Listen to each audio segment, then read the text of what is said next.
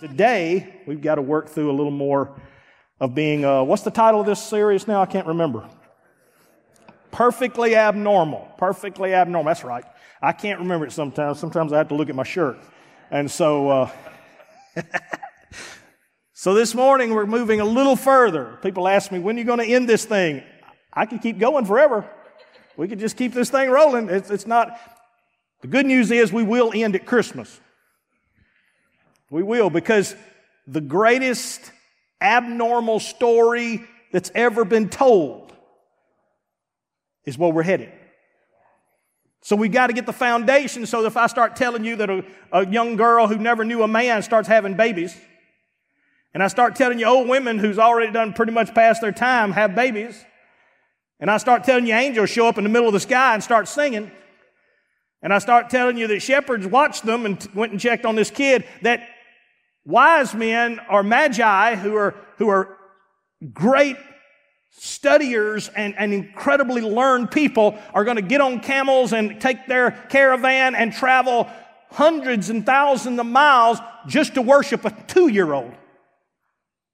Not a grown person, this is a baby. They bring gold, frankincense, myrrh to a 2-year-old and worship him. That's not normal.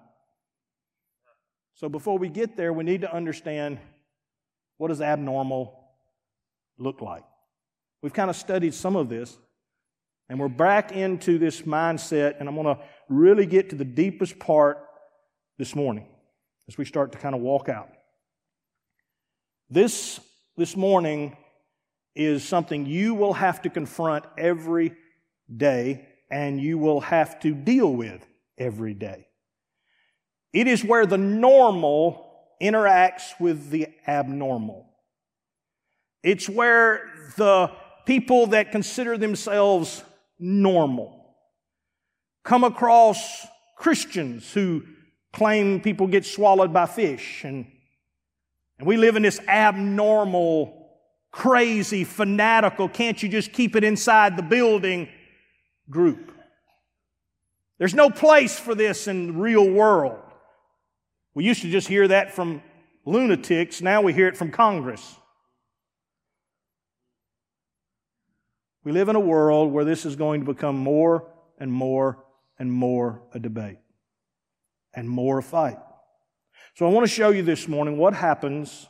We studied last week, and I'll kind of catch us up from last week because we need to start from that point. We're in chapter 9 of the book of John, and we're talking about the man who was healed of blindness that he had from the time he was born. He was born blind. So there's parts. He doesn't have certain eye sockets. He doesn't have certain things. It's not just that he can't see. He was born defected.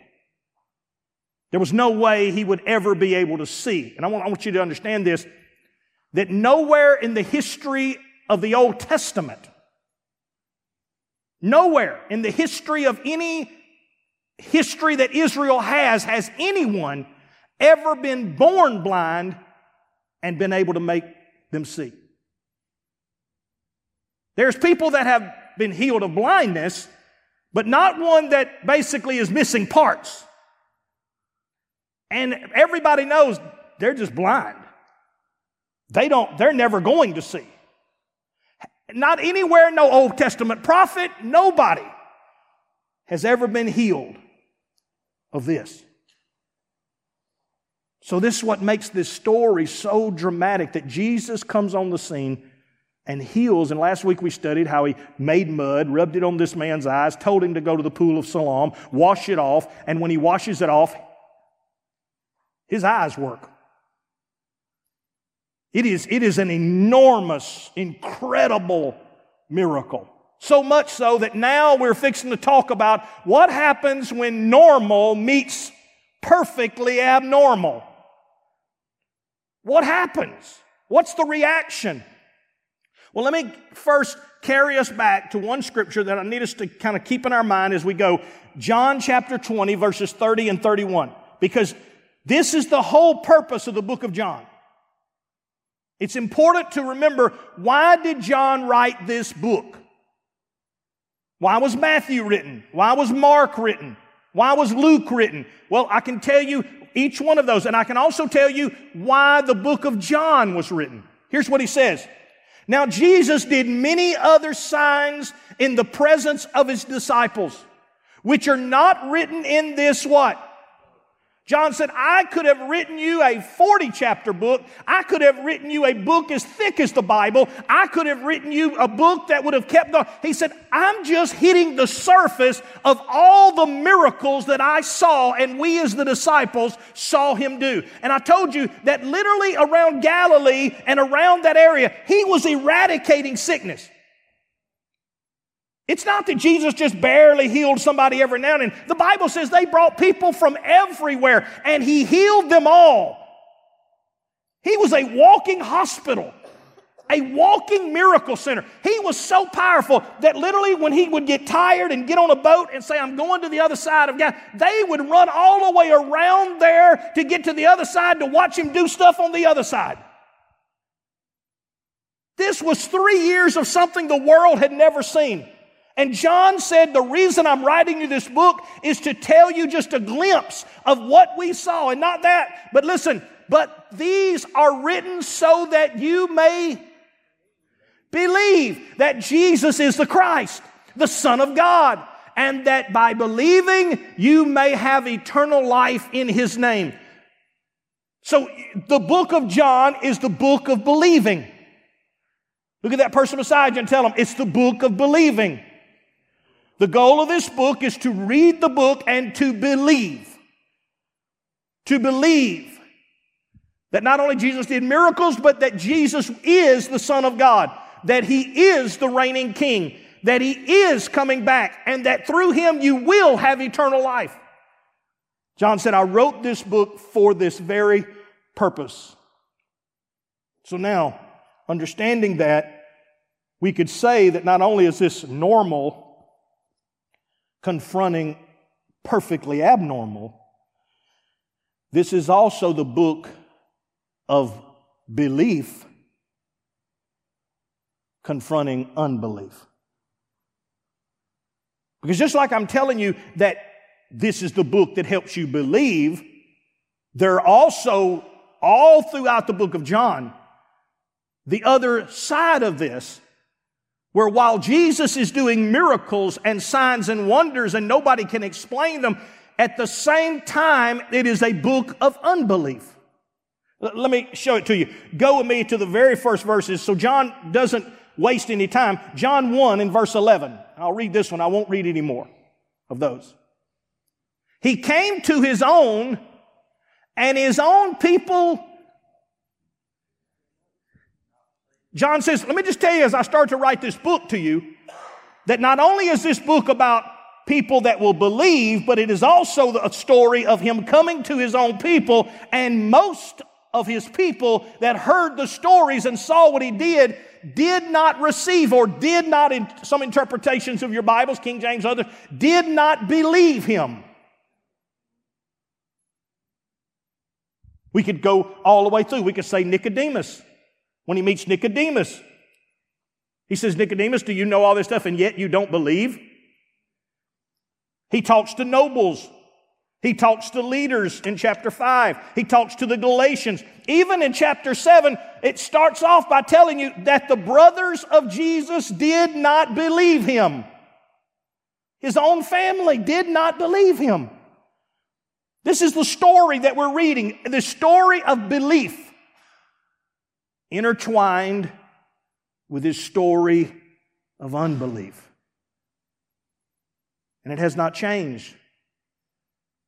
Every one of you in this room battles, deals with, has to come to grips with this understanding of belief and belief. So I want to show you a little bit as we walk through this, the nature of unbelief. If we're going to have to confront it, deal with it, even in our own lives, then what is the nature of unbelief? Is its character? If I confront somebody who doesn't believe, some of you may be married to someone who doesn't believe. Some of you may be doing Christmas parties, just did Thanksgiving with people that don't believe. What's the character? What is the traits? What am I dealing with when I'm dealing with, because this is so important, dealing with my own self, the own things I have to wrestle with, and the people that I have to wrestle with on the outside. Number one, let me share this with you, that when we deal with unbelief, number one, unbelief always draws conclusions before it gains the information or examines the facts. It comes already having its own viewpoint. It already has a conclusion in mind. Let me see if I can explain it this way. We are dealing with, you don't hear a lot about evolution anymore. That was pushed down our throats for like 20 or 30 years. Evolution, we're going to find all the missing pieces and all the genes and all the different missing parts and all the, you notice you don't hear any of that garbage anymore? You know why? Because they've dug in the ground deep enough to figure out they can't find parts.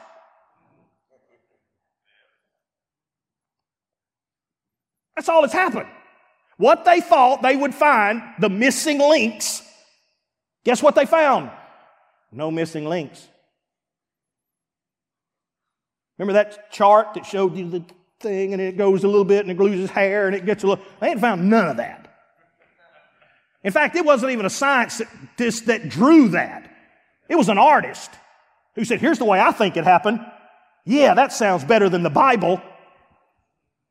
Because they already start with the conclusion, we don't believe the Bible, and we don't believe there's a God, and we don't believe any of this, so now we've got to find the truth.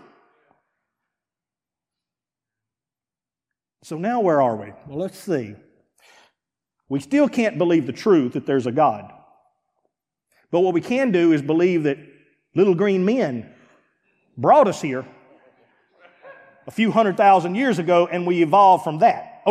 Listen to me.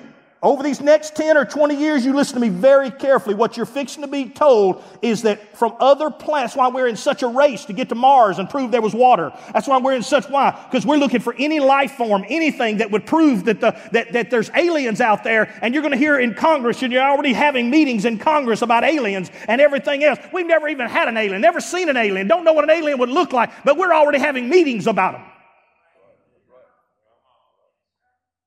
Because the alternative is to look at the science, and science says we were created by creative design. Oh, you're saying there's something out there big enough that made us the way in other words, we didn't just happenstance to get to where we are. No. Something had to have put us here.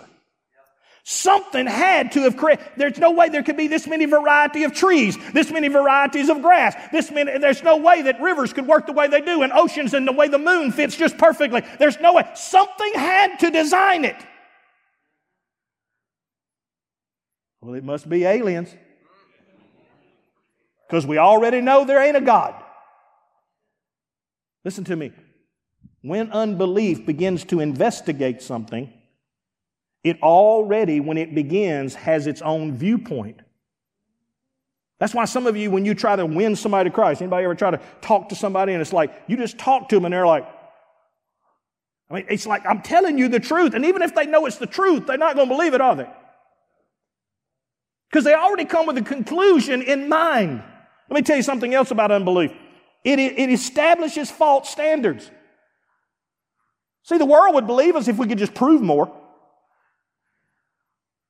Now, we don't have to prove any of the other stuff. We don't have to prove all the alien stuff. We don't have to prove all evolution. We don't have to prove all that. No, that's just understand. Any smart person would know that. But you're going to have to convince me there's a God. Well, I thought the trees did that. David said if you walk outside and you got good sense, you'll know there's a God. No, that ain't enough. You got to give me more.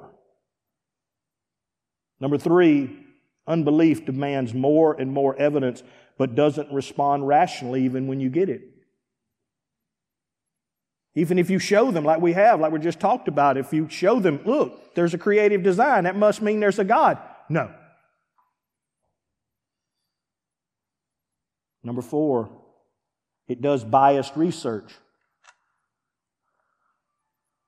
If it doesn't fit what I already want, then we just push it out. We don't want to hear it. We don't want to use it.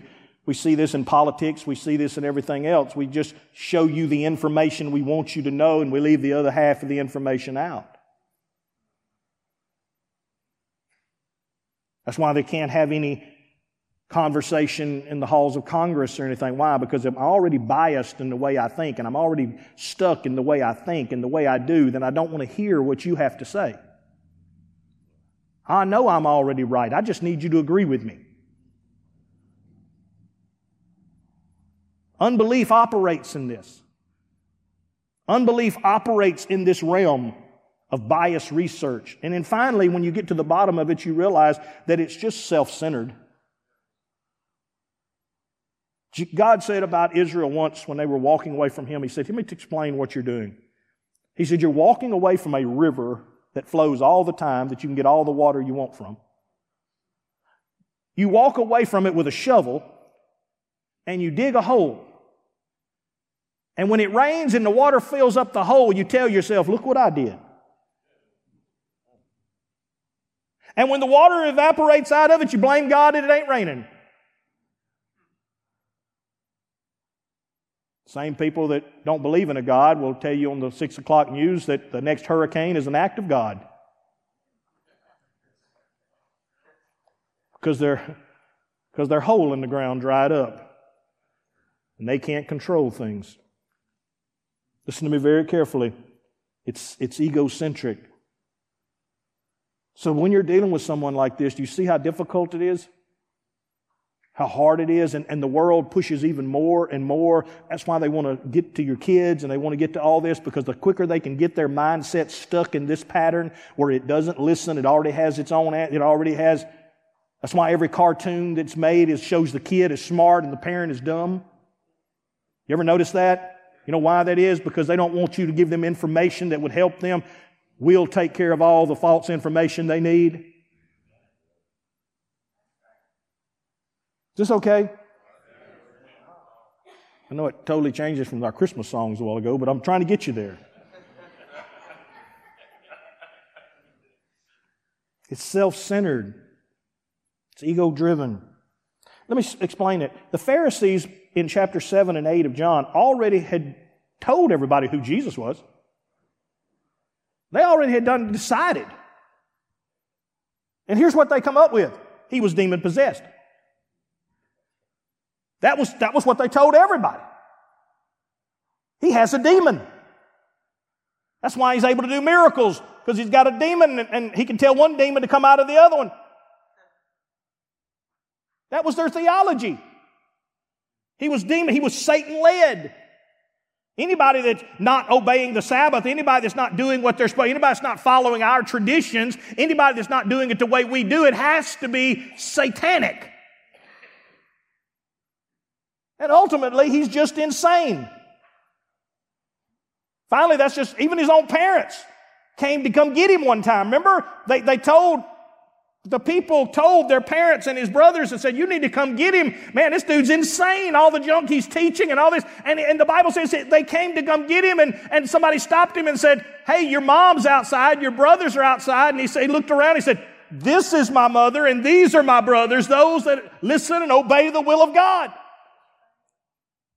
We make it sound like Jesus was just walking around. Listen, most of the people that saw Jesus walking through thought he was a lunatic. And even if you didn't, you couldn't say that he wasn't a lunatic, because the Pharisees who controlled the religious and the social side had already said, if you say anything other than that, we'll kick you out of church. This was the atmosphere that perfectly abnormal was living in. It always takes me back, and I didn't pull it up this morning, but I love the Grinch movie. The real, not the animated, but John Kerry did a good job on that one. And then one part of that is just the perfect scene for that whole movie. You got the mayor, who he's got all the power, and he's got the new car. Everything is set up for him. And the Grinch comes to the celebration, the Whoville celebration. And he just messes up everything. Finally, the mayor is tweaking and pushing him and finally drives him over the edge and he does something. And the mayor just stands up finally with the burnt Christmas tree and everything. And he says, can't we just go back to normal? You remember that scene in there? Can't we just go back to the way it was? That's the Pharisees. The Pharisees says, can't we just keep, because we're enjoying this. We got it good, and why do y'all keep wanting to mess up good? By bringing the Grinch. Or in their terms, to the Pharisees, this crazy, insane lunatic to the party. And so with that mindset, let's get to our story. Sorry, it took me a few minutes to get there. Go with me to verse 13 and 14 now, and I want to show you the characters that we're dealing with when we talk about when normal meets perfectly abnormal, or when belief meets unbelief. Here's what it says. They said, look at the person beside you, say they. That's number one. They said to him, where is he? He said, I don't know. This is the group that asked the blind man, who is his neighbors, his friends, everybody that knows him, who healed you. And he told them the story. And they said, well, where is Jesus? Where is this man? He said, I don't know.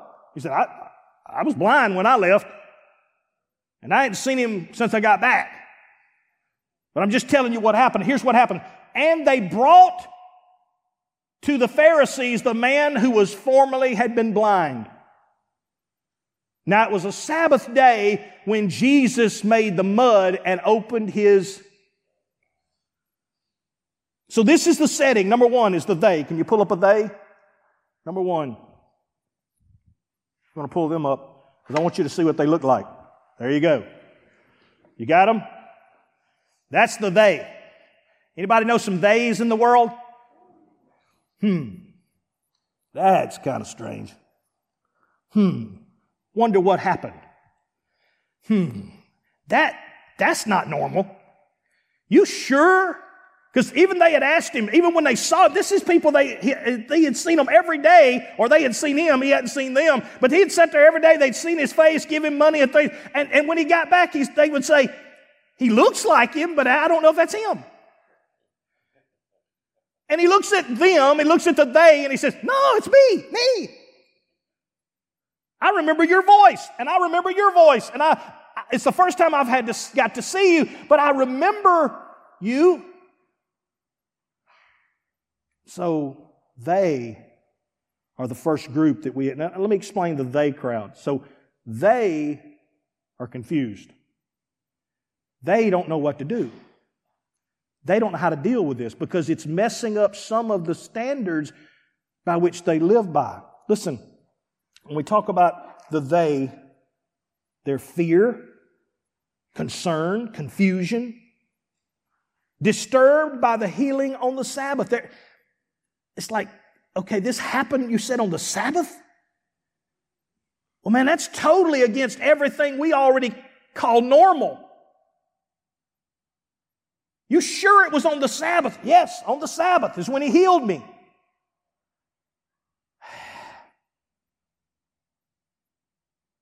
They're disturbed by maybe that this guy was healed. They're confused by what do we do with it? Ultimately, what they come up with is the Sabbath. The Sabbath is what keeps rising to the occasion. Because this is what's been drilled into them. For some of you, the hardest thing to do when you're confused is to be in a situation where it wasn't the way you were taught. Some of the funniest things that I get to deal with is people that were raised from another background, another denomination, whatever, and they receive the baptism of the Holy Ghost. That's funny. Because now they got to go home or back to their family. And the same people that says, them just a bunch of crazy people. Them people don't have their good sense. And all of a sudden, I pray in tongues. What? Yeah, I believe in that. You go to All Seasons? Yeah, I go to All Seasons. There's a bunch of weird people down there. They're not that weird. Maybe a little. Not totally. Now don't laugh because you know you've had to deal with that person. Have you done gone crazy? Maybe you've lost some of your senses. And now you have to defend what once was something that you didn't agree with. This is the situation that they're dealing with. They're like, okay, we don't believe anything good happens on the Sabbath. We don't believe you can do anything on the Sabbath. The Sabbath is untouchable. Listen, the Sabbath was so strict that if you were dying on the Sabbath, you were dying. You had somebody accidentally stuck a spear in your side. You'd hit a pitchfork and it had stabbed you. Do you know they couldn't do medical work on you on the Sabbath? That was work. All they could have done is put a Band-Aid over it and helped you survive until the next day. And if you died, it was just meant to be. They could give you a Band-Aid because that was just to prevent you or to stabilize you. They could do it, but they could do nothing medical to help you. Listen, they weren't allowed to do, there was no work. Even to the point of a candle. Let's say you had a candle. You could not blow out a candle and you could not light a candle on the Sabbath. That's work. So if you had a candle full of oil and you forgot to blow it out and it was still lit on the Sabbath, you couldn't blow it out to save the oil in your lamp. You had to just let it burn.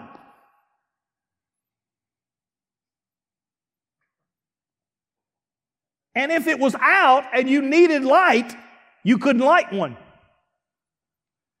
It was multitudes of crazy laws that you couldn't do anything. You could anything that counted as work.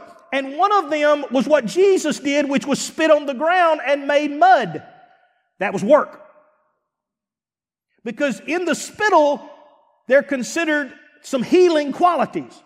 So to spit on the ground and to put your spittle in mud and rub it on someone's eyes, you did medical work. So when he told them the story that Jesus spit on the ground, made mud, rubbed it on their eyes, all they could think in their mind was, on the Sabbath?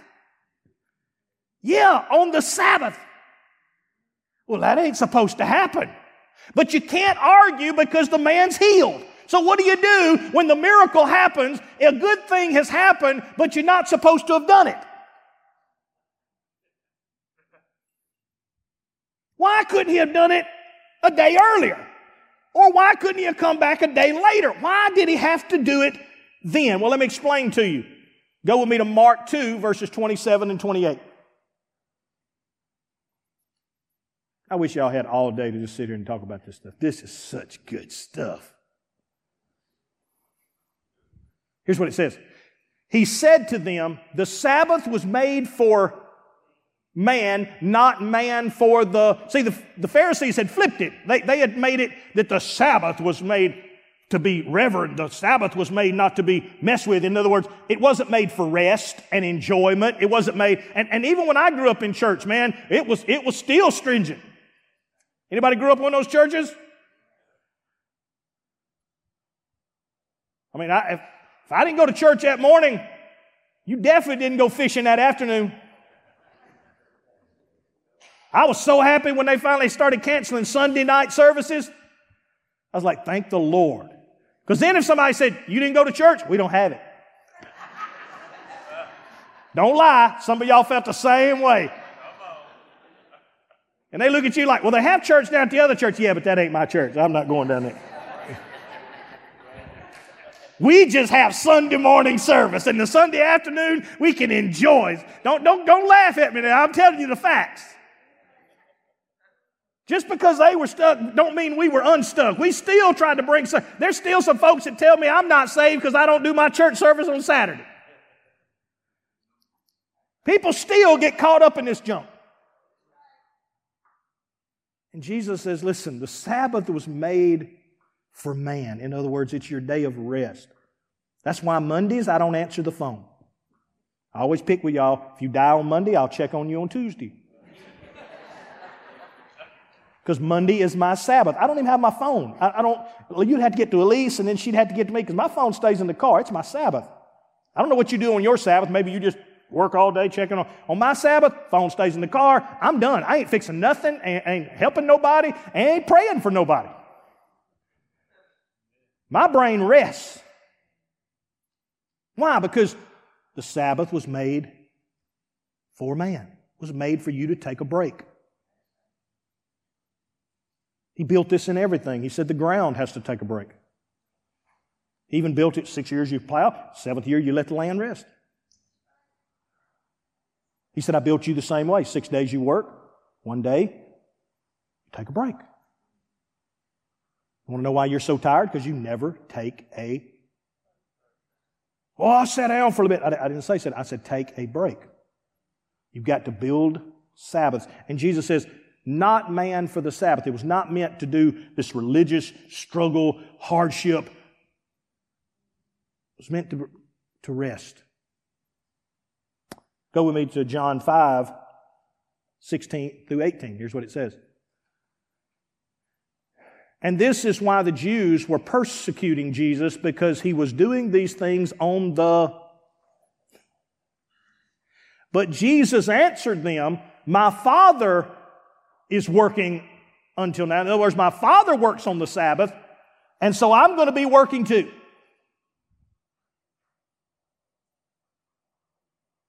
He said, my Father does miracles on the Sabbath, so I'm going to be doing miracles.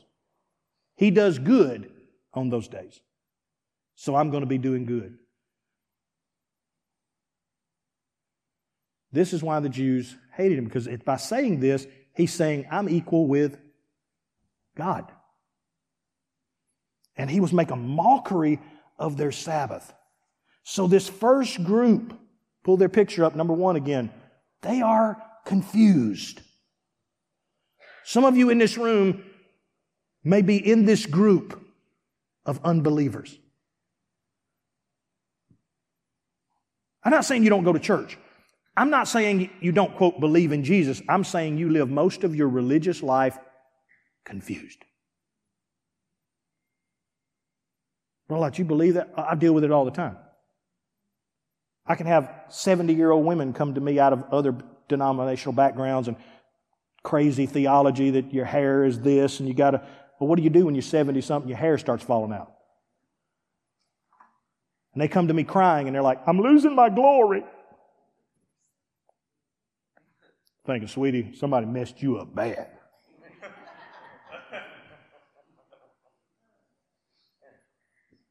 Your hair falling out did not make you less. I know this sounds crazy, and some of you are looking at me right now like this because I'm messing with your past. I'm messing with your heritage, and I mess with mine. I realize this because many times I go to my own groups, meetings, and I stick out. I'm the one that gets... Among my own people, I'm the weirdo. So don't think I'm saying this like you're... I'm telling you, I'm the one that... I get that look all the time. That darn Tim, just a little bit different. A little weird, that dude. And it's okay. Because following Jesus, He's going to continually put you in places that's going to challenge your tradition. Not your beliefs. Now, we all believe in Jesus. We all believe and we'll all be in heaven together. That's not what we're talking about. But we're talking about while we're walking in this world, you're going to meet a lot of Christian people that have that look. The Baptists look at the Methodists that way, and the Church of God look at the Assembly of God, and all of us look at each other just like that right there. You got it wrong. I don't know why you're growing, but you got it wrong. So number one, write this down. There are the people that you're going to meet, and it's the they. It's just the crowd. The crowd always goes to the leader, the one who told them what to do. Because in confusion, you're always going to go back. It may be, well, that's what my mama taught me. You're going to go back to something that is your bedrock. Well, guess what? To them, the Pharisees are the bedrock. So what did they do? They carried the man. Now let's show number two, the man.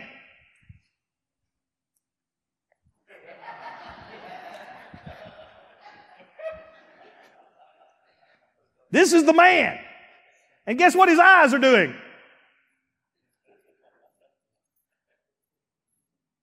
You're going to meet these people in the world. These mess up the world. These people right here just totally mess up normal. Here I is. What you going to do with me? I mess up everything about the pie. I do it totally different. I'm totally contrary. Not in my beliefs. I mean, nail that. Not in my beliefs. But in the way you had it nailed down, how it has to be and how it has to look and how I have to dress and I got to do this and I got to do that or it won't work and I'm just messing up everything you thought was normal. And this guy, listen to me, in verse 15, is talking about him. Go with me to verse 15 and listen to what this mindset is with him. So the Pharisees again asked him how he had received his sight, and he said to them, he put mud on my eyes, and I washed, and he said, listen to me, let me explain something about these people. Hopefully I'll be one of these people in my life.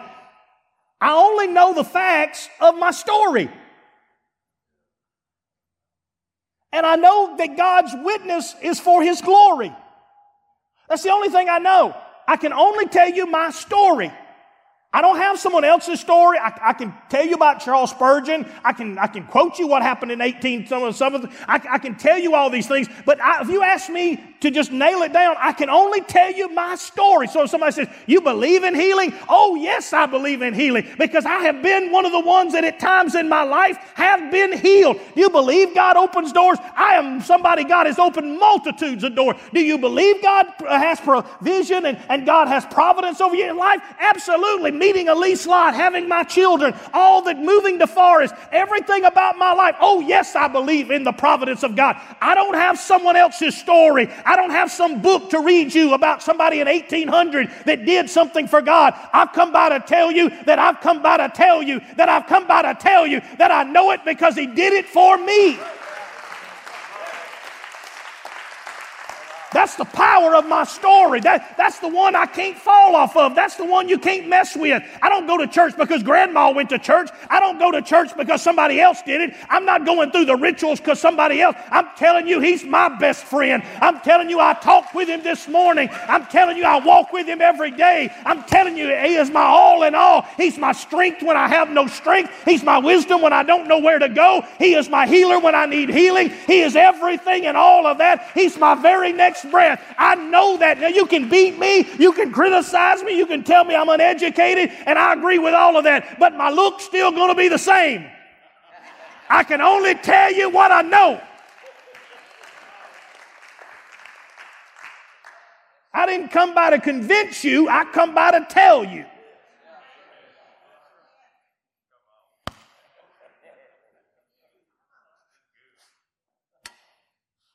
The man can only tell you for the glory of God what happened.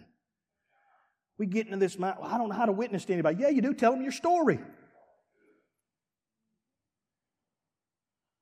I'm not good at, yeah, you are. Tell them your story. You're overcomers by the blood of the Lamb and the word of your testimony. Get good at telling your story. Yeah, but it's weird. Absolutely it is. It will not fit normal. It will not fit normal. You did not normally walk in a church. You did not just normally get saved. You did not just normally change your life. Number 3, the Pharisees. Verses 16 and 17. So he tells them the story. So the Pharisees again asked him how he had received sight, and he said to them, he put mud on my eyes, and I washed, and I see.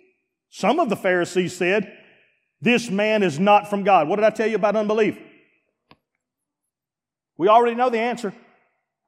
We just need to figure out how to get there. That's unbelief. We already don't believe in the baptism of the Holy Ghost. We just need to figure out how y'all crazy. That's unbelief. We don't believe in living a holy life. We believe everybody sins a little bit every day. We just need to figure out how we can get there.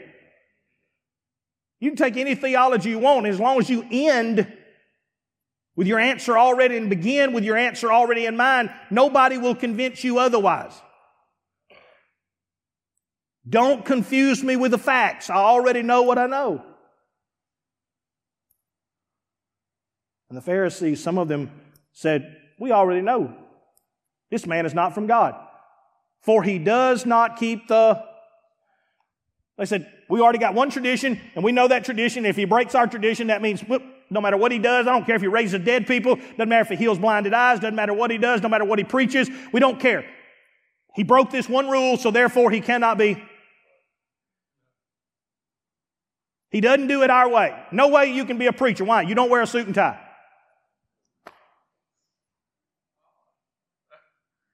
You're already gone. You can't be our pastor. Why? Because you move around too much.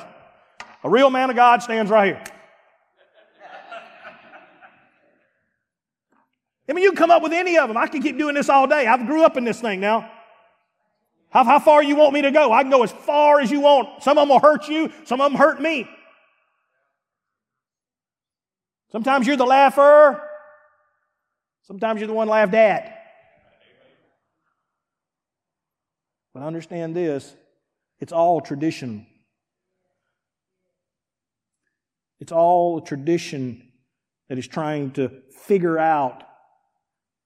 We can put into a capsule what it really is, and we can harness it, and that where everybody has to do the same thing, then we'll have it made. But that's not the way God does business. That's why He didn't do the miracles the same way, because He doesn't do that. He doesn't want. I think God gets tickled at watching all these different churches and everything, and watching. I think He just laughs and is like, you folks are driving me, just like His own disciples. I mean, think about it. He got a zealot. He got a tax collector. Can you imagine Him sitting there at night listening to them have conversations? You imagine their conversations? And then Judas chimes in. And Jesus is sitting there like, y'all are crazy. Thinking y'all going to nail God down to one board. He's too big. He's too big. Some of the Pharisees said, this man cannot be from God. He doesn't keep the Sabbath. But others said, how can a man who is a sinner do such signs? And there was a division even among, and that's when it gets good, folks. When a church starts having conversations inside itself, now we're getting somewhere. Jesus had gone so far and had done so much that now this religious entity was having its own convulsions because, well, how can he do this if he's a sinner? And, well, we already know he's a sinner, so we don't even have to ask the question, how does he do it? We'll just fill in the blanks. He's satanic. He's whatever. Go with me to the pictures. You're going to meet some unbelievers like this. Number 3, A. Yeah. Anybody ever meet them? You just wrong. We just ain't figured out how. You are out of line. You're doing it wrong. And then there's the others that are still part of the same group, but they're like, ooh, this is messing us up. The evidence is messing us up because we know that if somebody does miracles like this, they can't be from anywhere but God, but we keep telling everybody He's not from God, so we are in a problem. How do we theologically put this thing together? This is unbelief. John does a wonderful job in this one story of showing us what unbelief looks like when it meets belief. And you in this room have to deal with it every single day. All the time you have to deal with it. I'm not going to have time this morning to go much further, but I'm going to show you number 4. Is that okay? We'll get to the story next week. Is that okay? I don't want to rush it. Is that all right if I don't rush this? Because I can just throw the story in here real quick and we won't be where we need to be. The fourth group, if we go to verse 18 through 23. And let me just quickly go to 16 and 17. Let's just read from 16 all the way. And in that way I can deal with the Pharisees and number 4, his parents. So there's 2 groups of Pharisees. Some of the Pharisees said this man is not from God. All right, verse 17, let's go to 18. The Jews did not believe that he had been... So what did they finally come to? The group that's looks at the group is like, and they say, well, he must never have been blind. This is just big hoax. And the funny thing is, you never hear from the other group ever again in this story.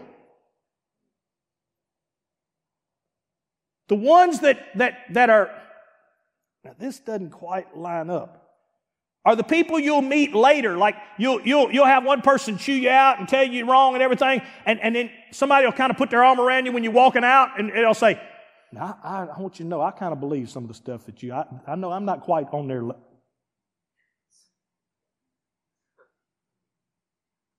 Don't you take that too hard. Don't. You're going to meet people who, but here's the problem. Those people are not the loudest voice, so usually they get silenced.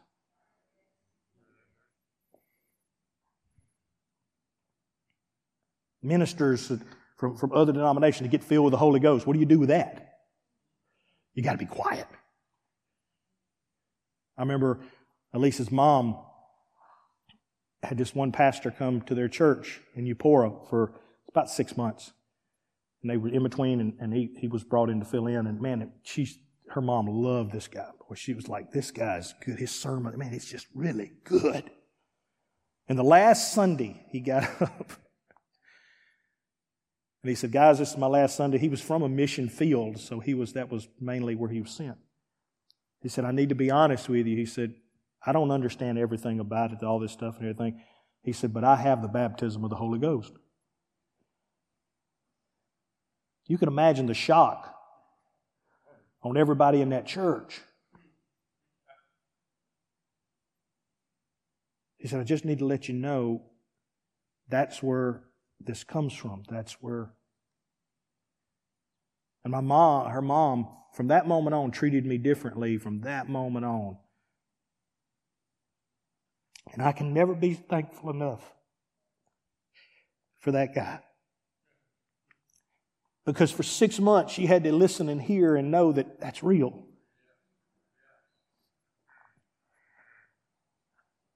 It's not just a show. It's not just dancing or flopping in the floor.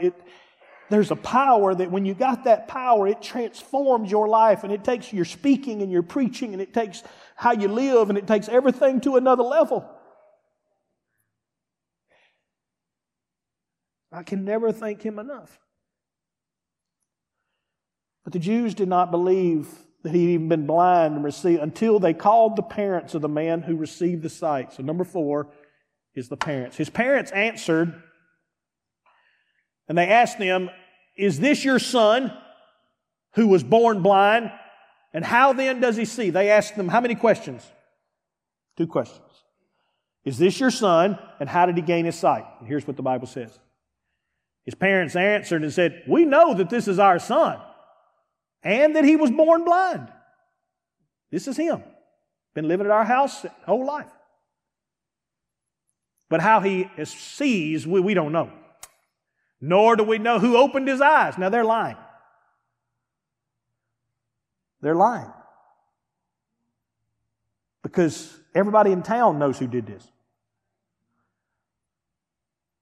This is not something, the name of Jesus, you'll notice that the Pharisees in this story never call him by Jesus. They say, this man. They hate him so much they won't even give him a name.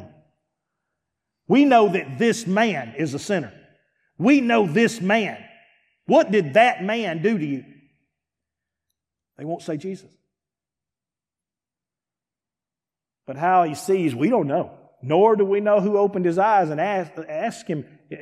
Ask him. He is of age. He will speak for himself. His parents said these things because they had feared the who? Feared the Jews. For the Jews had already agreed that if anyone should confess Jesus to be Christ, he was to be put out of the... Now, when we say put out, this does not mean they just weren't invited to church. It means socially... If you're put out of the church, if you die, you can't even have a funeral.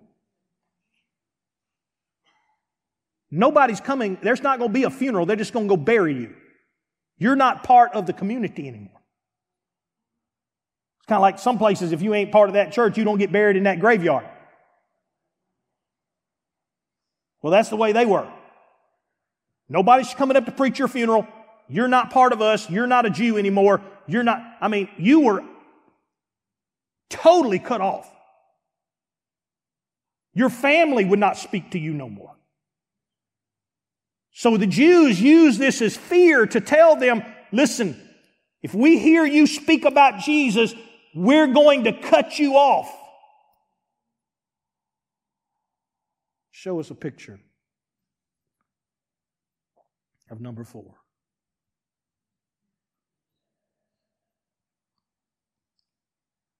Many times this is us at work. This is us and our family. We know what we should say. We know that if we say it, it's probably going to bring criticism. It's probably going to bring... So to keep peace and not cause any controversy, we just don't say anything. I think of all the people in the story I dislike the most, it's these.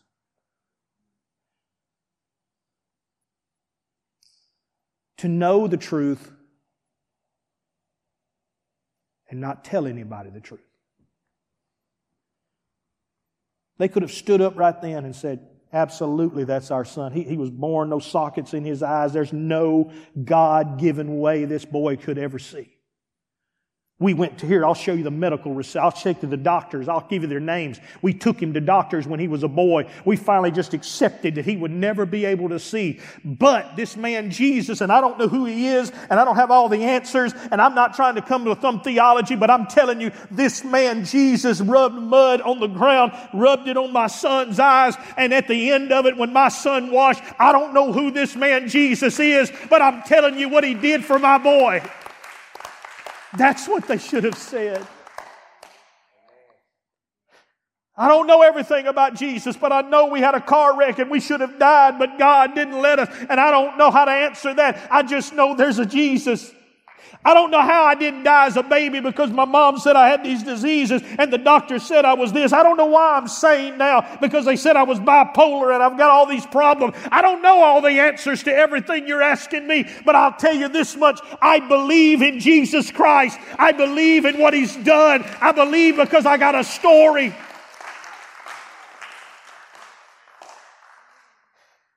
Will you stand?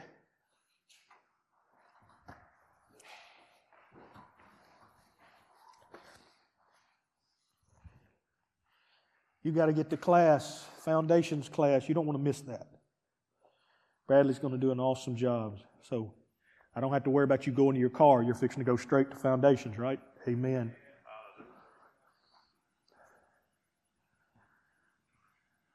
Next week, you're going to meet unbelief. Next week, you're going to hit headlong into unbelief. You're going to meet all kind of faces, and sometimes it's going to hit you and you're going to laugh because somebody's going to give you that look, and you're going to think, Pastor Lott done showed me that look.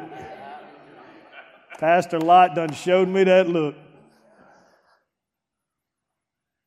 Understand, you're going to have to choose in the middle of your life whether you're going to be a believer or allow all the unbelief that comes against you to break you down. I think one of the greatest compliments I got the other day was from Joel. I think it was yesterday, and we were at a party or something, and he walked by and he just smiled and he said, I'm going to come over and shake your hand, Brother Lott. He said, because I know if I don't, you'll be offended and your heart will be broke and you probably won't talk. You'll be all upset for the next 3 months.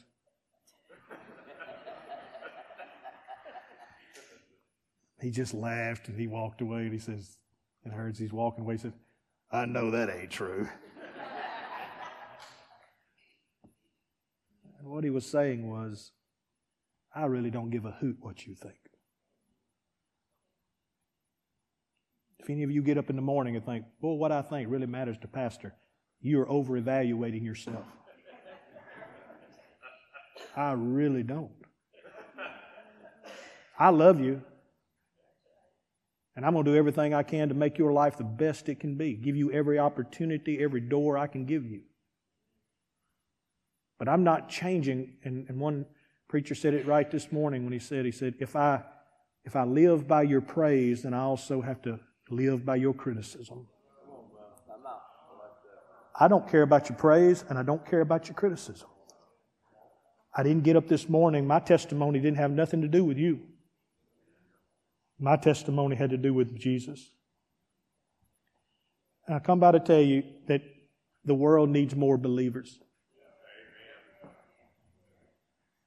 The world needs more people that believe and just tell their story. I'm not asking you to go heal the miracles and I'm not asking you to sell anything. Go tell your story. And I promise you, as you tell your story, signs and wonders and all the other stuff will follow you. It'll separate your friends. It'll separate everything around you if you just tell your story. It's my whole life. It's my whole life. It's just telling my story. So it's a good place to end. You got to get to class. Next week, homework. Write your story down. Tell your story to at least one person. It may just be your kids. Your kids may have never heard your story. Set them down and say, I want to tell you my story. Who I was. What God did. Practice telling your story. Will you pray with me? Father, thank you for today. I know I'm cutting this thing right in the middle, Lord. We'll finish this. God, I ask you next week, will you please let them grip bold? Let them be the guy with the big smile, the big eyes. Here I am, ready to mess up your normal. Not because I'm trying to hurt you or do it. I'm just come by to tell you my story. I just come by to tell you what Jesus did for me. Father, will you give them that this next week? The world needs this. We don't need one more news report. We don't need one more Facebook post. We need stories. God, let them tell their story, which is beautiful and unique and perfectly abnormal. In Jesus' name, amen. God bless you.